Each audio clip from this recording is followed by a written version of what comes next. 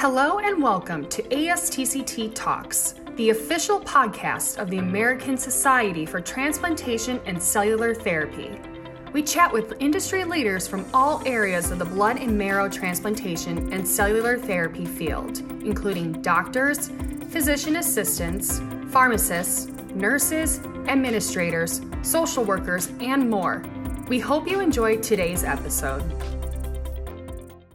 Thank you so much for joining me. With me, I have Dr. Kirk Schultz. He's a professor at the University of British Columbia, BC Children's Hospital.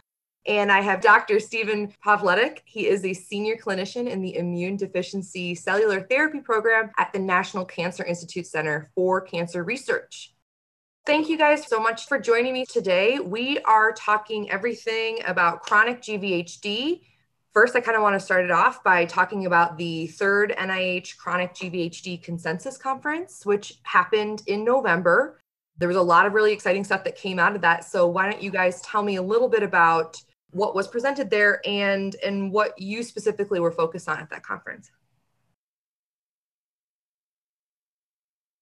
We should talk about how these conferences, this is the third one that we've had, and it actually takes over a year to plan this. So in November of 2019, we had the initial meeting where we organized the working groups, which then gave the product or their consensus 1 year later in November 2020. Out of that, in the previous two conferences, there's always been manuscripts that come out, and this one also will result in 5 manuscripts out of 4 working groups. This conference was different than the previous two, which really did more focus on establishing criteria around trials and the disease. This one was forward thinking and really trying to set the stage for what are the critical questions and needs assessment. What are the critical needs in chronic GVHD for the future? The other things that were really exciting about this third conference that were different from the other two, first was that we had a session with our industrial partners. There have now been some really exciting trials that have come out in chronic GVHD over the last few years. And some of the backbone for those trials did come out of the previous NIH criteria consensus conferences. So now we're beginning to engage industry a lot more as experience has been on their side, as well as how do we merge the academic with the commercial, with the companies. And the last, I actually thought was one of the most exciting parts of the consensus conferences. We have a patient advocacy group that met and presented an entire session and is beginning to organize to cause and support future advocacy. That's really cool. I guess for you, you said that this has been one of the most productive ones, but one of the most interesting ones that you've been to in the recent years. When you're looking at the scope of research that they promote or that they produce from this particular conference, what do you find most impressive?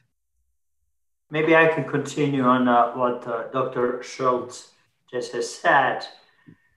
We live in times when we can say that almost every patient who is in need of an allogeneic transplant could find a donor. And this is the point where this conference now is happening. We spent the last 15 years or so in chronic GVHD field to define criteria how we can conduct clinical trials, how can we diagnose disease or measure responses in clinical trials, to create networks that are able to conduct the studies and to define pathways that could lead to regulatory approvals of new agents so that we can bring industry partners and innovation to the table, that they do want to actually spend time and effort to work with us as a chronic GVHD and allogeneic transplant research community. So at this point, we have first FDA approvals in history for chronic graft-versus-host disease that was approved based on NIH consensus criteria. And there are many new agents that are exciting and developments that are coming our way. We have much better understanding of biology of disease, and a number of new ideas and the potential approaches are emerging that could really finally dramatically change the outcomes and how we approach treatments of these patients. So the most exciting part is what Dr. Schultz mentioned is now we are not trying to redefine and polish our criteria for staging and other, response. We are trying to think out of the box and say, okay, hopefully, several years down the road, we can change fundamentally how we're approaching to this disease. That maybe we don't need anymore to use corticosteroids for the frontline therapy. Maybe we can predict who is the patient who is going to respond to specific treatments in chronic GVHD. Maybe we can develop approaches finally in reality that we intervene before patients are actually sick. And all this is coming together at this third consensus conference that we are very excited about, that first time now in sight, we feel it's at our hands, that's going to be some fundamental breakthrough in this area. Yeah, and that's pretty incredible because like you said, acute GVHD and chronic GVHD and just GVHD in general, these particular diseases, we really didn't know a lot about them even like 20 years ago, so the fact that we're being able to develop criteria and now being really proactive about our care to avoid these diseases is pretty incredible. It seems like a very short period of time that we've been able to develop these types of conclusions. You're right. And I would just say that when you look at transplantation and its trajectory over the last really 40 years now, is that we have gotten really good at minimizing a lot of the toxicities, things like infections, toxicity of the chemotherapy used in the preparative regimens. And outside of relapse for malignancy, chronic graft-versus-host disease is the primary factor that affects the quality of life and even mortality in the later transplant period. And so people are cured of their disease and then are suffering with long-term ramifications and sometimes long-term chronic GVHD that never resolves. And it's really trying to focus on making transplants safer, more efficacious, but really trying to make them safer and that people's long-term life is as high quality as possible. I'm a pediatrician, and so I'm really focused on, somebody who's 5 years of age has a life expectancy of 70, 80 years maybe, and they can be suffering with chronic GVHD for a very long period of time for the rest of their life. And so we need to impact on this disease in ways that we just haven't been able to do that. And I'll just add that one of the things is I think a lot of progress has happened in acute GVHD. Mm-hmm. Chronic GVHD, we do not have a good risk approach or biology approach to determine what is the best therapeutic approach for an individual. Is drug A better than drug B? And we really don't know that. And we also know, as Steve has mentioned, that the long-term use of steroids is causing major long-term complications for our patients.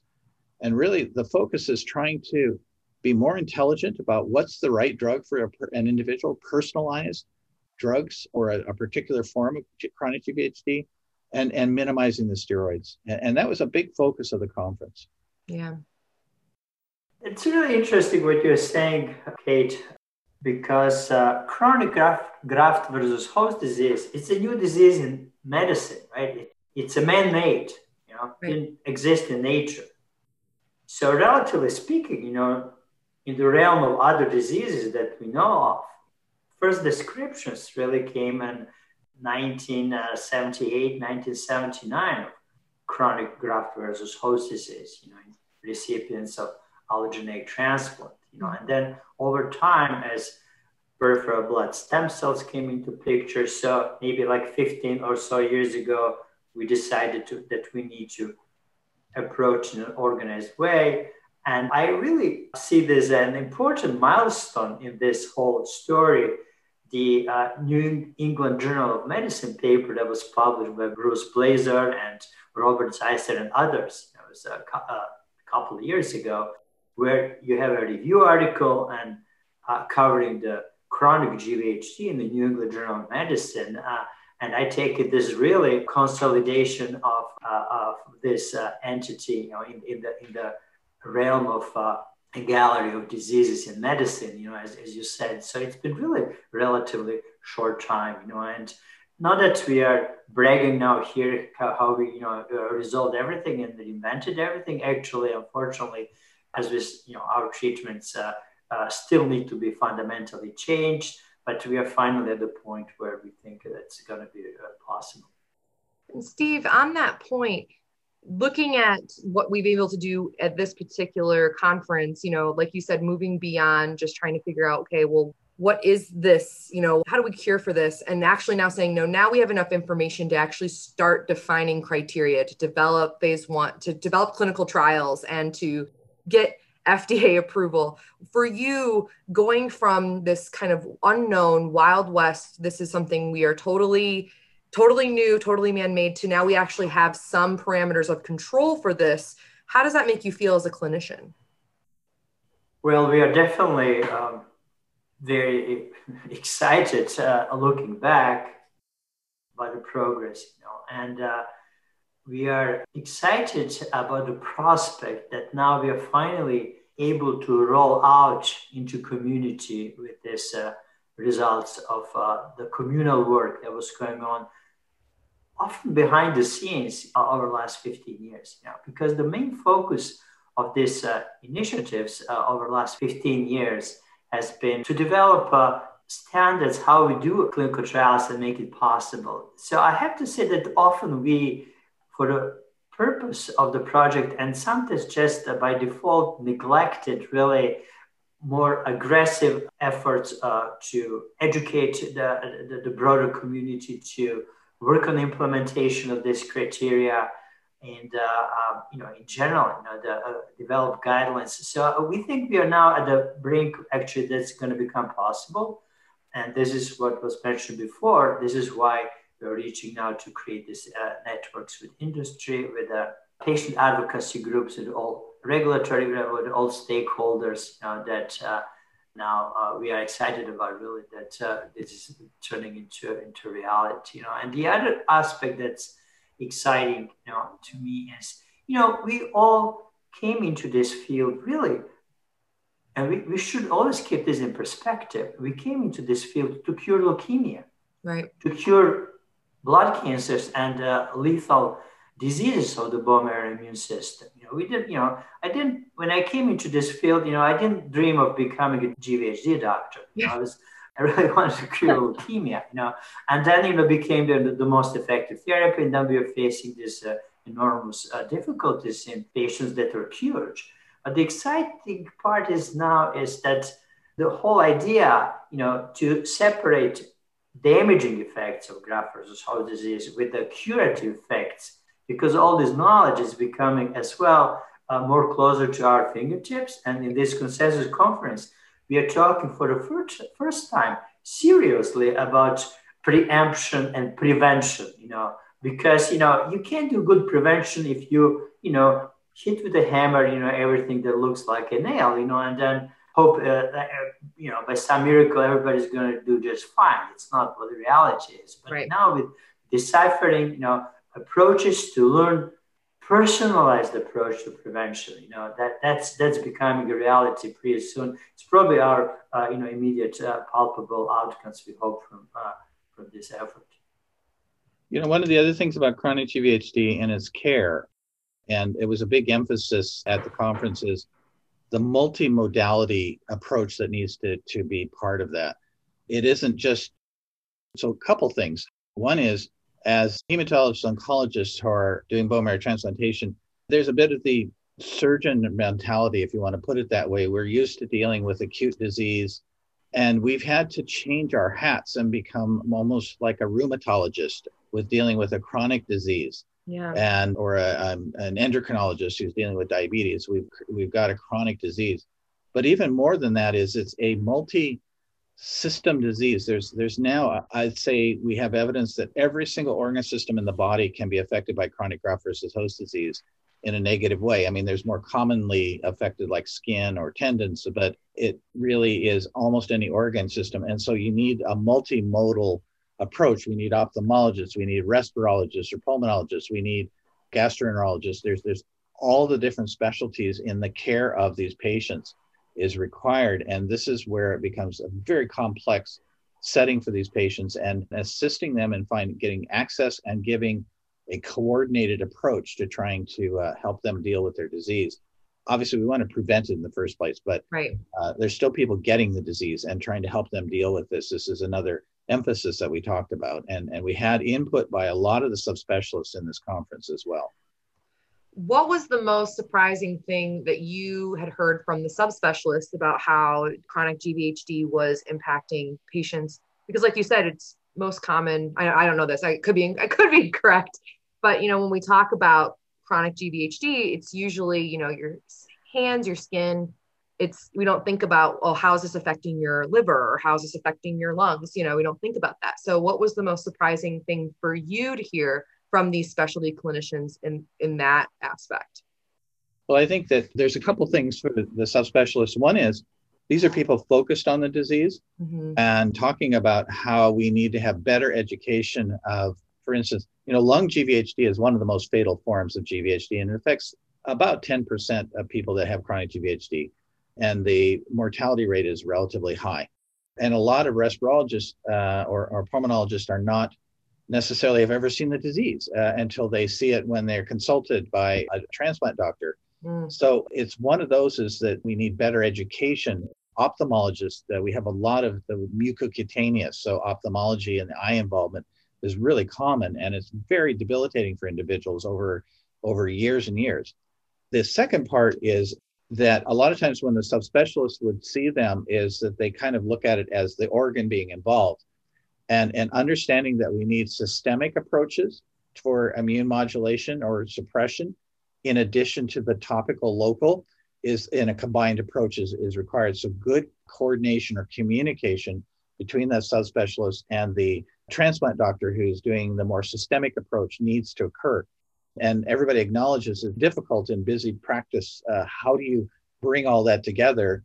And there was even discussions about, do we want to maybe create regional chronic GVHD centers that a oncologist or even a family physician may need to refer the patients to. And I would just say that's the last part is that caring physicians that have had the patient coming back after transplant are not terribly well equipped many times because they may have only seen one patient or no patients with the disease. And they're trying to figure out how to deal with this for the patient and help the patient. And so that expertise, so dissemination of the expertise, both in the subspecialties and the more primary care frontline doctors, and the coordination was a big emphasis on how we take care of this. Yeah. I don't know if you want to add to that, Steve. No, but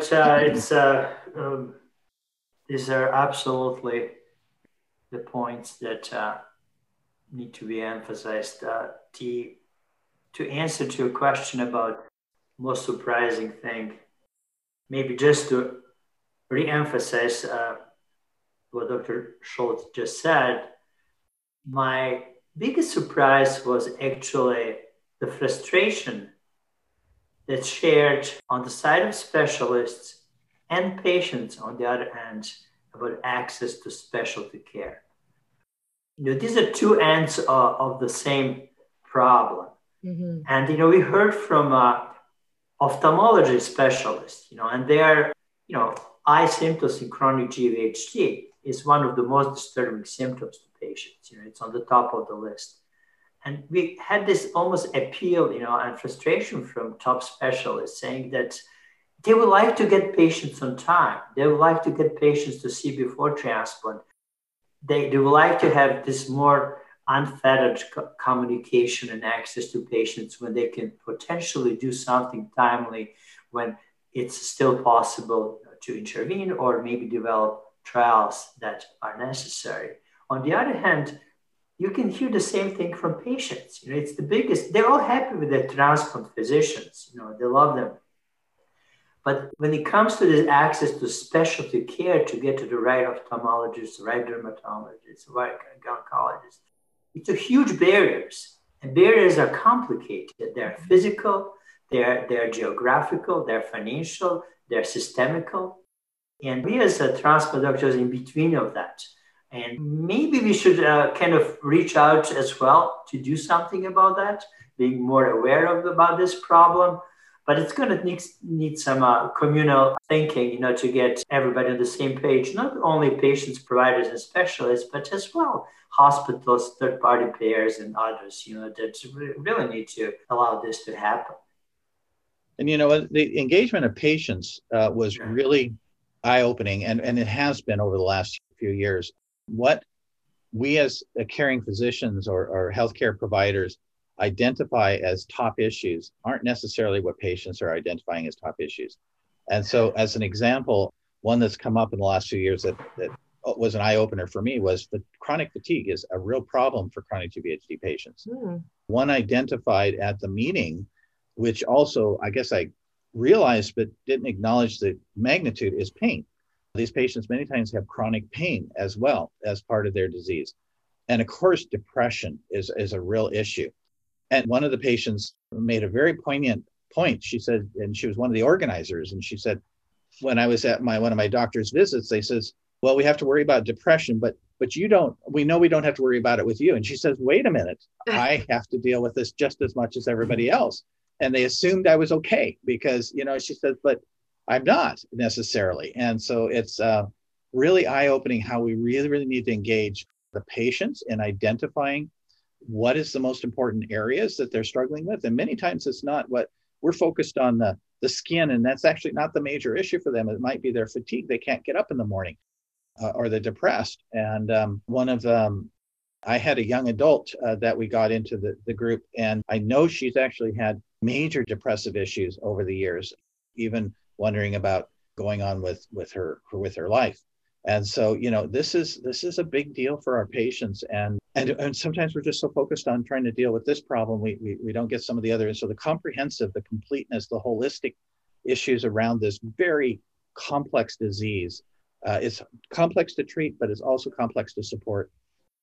Yeah, I mean, I know that at ASTCT in particular, we do have a lot of patient care SIGs and groups that are really focusing on not just the scientific portions of, okay, how do we treat and manage these diseases, but also how do we help our patients work through these problems, or how do we reach out to our patients to ensure that, we're doing the medicine that at the back end and we're doing the medicine at the front end as well. And I know that a part of this conference, they had a patient working group, I believe you said earlier, Kirk. We did. And they did a whole section, which is now on an MP4, and it's going to go up on, I think it's BMT Infonet and a couple. So it will be up there. And I think and that's just start. They would actually like to keep a continued effort, which we're totally supportive of. That's great. Yeah, I'm sorry. Oh, no, go ahead, Stephen, go ahead. Sorry, I didn't mean to cut you off. No, just get excited about all this, that things that. One of the other things that's reminding us on credit for this is he set us up with ASCO. So we've tried to get the word out with ASCO. And why is that so important is that's part of that outreach to doctors who aren't necessarily the transplant doctors, but they're hematologists, oncologists, and they're seeing these patients back. And again, they may have a few BMT patients, and one of those has chronic GVHD. And again, it's this complex multimodality disease.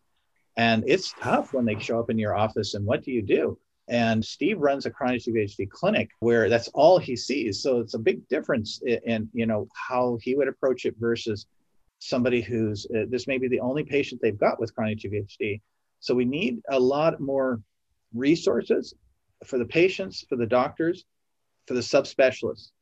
And we need more, systematic, educated, approaches. So this is one of the things talked about is, can we we haven't felt we could standardize approaches, but maybe we can start doing this in future and make recommendations about these are the things you do, because there are actually no clear winners on the therapies. They're all kind of working about the same. And this is where we talk about the personalized aspects of, can we be a bit more intelligent, but at least getting something a little bit more standardized out for people that, don't see a lot of these patients. Right. I can really reflect to that as well. And this discrepancy actually between what we as physicians and clinicians think that's most important for patients and how they perceive, it's probably one of the more or most eye-opening facts that emerge from this advocacy in patients, the summit, and how to address those. We don't have pathways. It's as simple things as doctor, what should I eat, to make healthy, or what should I do? I don't think we are trained enough. This what's an emerging field. They call it like lifestyle modifications medicine and others. There are no standards. But any of this supportive care and symptoms, the problem is that it's a field of very, very little evidence, and lots of opinions and confusion. And while we've been historically kind of shying away from providing some guidelines because there is no evidence, I think we as experts in the field, actually, we do have an obligation to provide guidelines to patients and community, and how, because we are seeing all these patients all the time, what we think probably would be advisable to provide some directions. And ASTCT is in a fantastic place, to be at center of this and distribute these efforts and reach out to other oncology societies. Yeah, switching gears just a little bit, but kind of on the same thread. Coming out of the conference, there were some papers that come from the working groups. I believe it was from the working groups on different topic areas, and those are going to be featured in the new TCT journal, formerly known as the BBMT journal. And I believe the first one is coming out in February, or March? Is that correct? Kirk, you want to say? I can't remember now. Is it February? Oh, I can say, yeah. So yes, absolutely. This is. Is it March that the first one is out, Steve? Yeah. So it's absolutely, Kate, as you said, that's a plan. These papers that came out of the NIH Consensus Conferences historically have been top referenced and cited papers in the former journal Biology of Blood and Marrow Transplantation. And now we are planning to roll out 5 primary publications emerging out of this consensus conference. And first one would be coming out in April issue. Oh, April. Based on our conversations with the journal leadership. So first one would be in April, and then on the monthly basis, May, June, and July. There will be 2 in the second month because there's that working group produced 2. One of the other things to mention is on February 3rd and February 4th, there are 2 separate sessions that are summarizing that meeting in November at the ASTCT meeting. So those will be 2 workshops and just encourage people to see those. Yeah.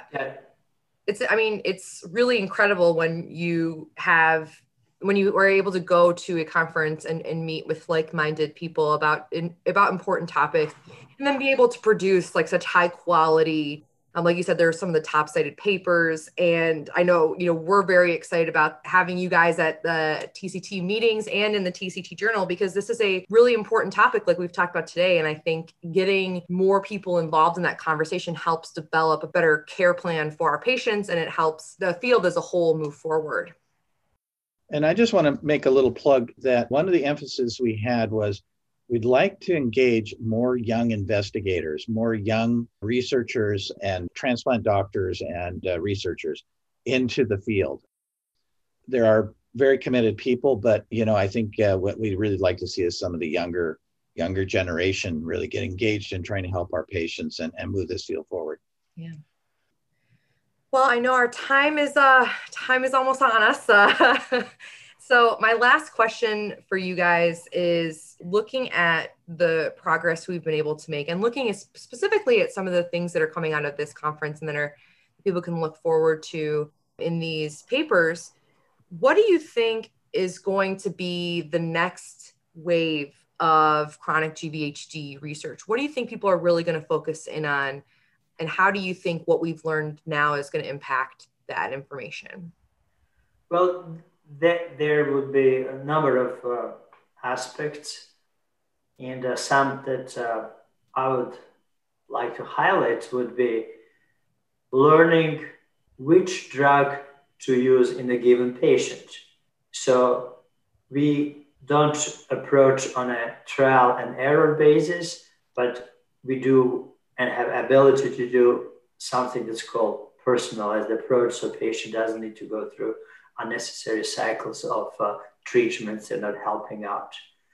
The other progress that we are excited about is combine drugs. So prospect of combination therapies.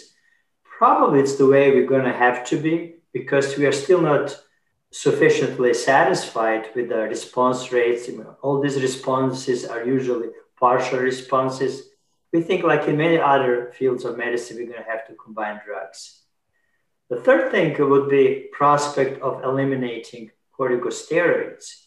So we are proposing approaches to test these strategies that can drastically minimize or eliminate use of corticosteroids, particularly in the frontline therapy. The fourth aspect would be this idea of intervening before disease even develops. So these are a number of breakthroughs, but we are not there yet. And as Dr. Schultz mentioned, there's this emphasis on biomarkers development that we don't have for the clinical use. Integrating clinical and specimen banking databases that we can learn as we are testing these new agents, really how to approach more in a personalized manner to our patients and without doing harm relative to a number of aspects and control of leukemia, including. Dr. Schultz, I don't know if you have. Yeah, just to build on Steve's comments, if you look at the progress in decreasing chronic GVHD, it's been in the preventative types of approaches. So that's either post-transplant cyclophosphamide or anti-thymocyte globulin as a couple examples.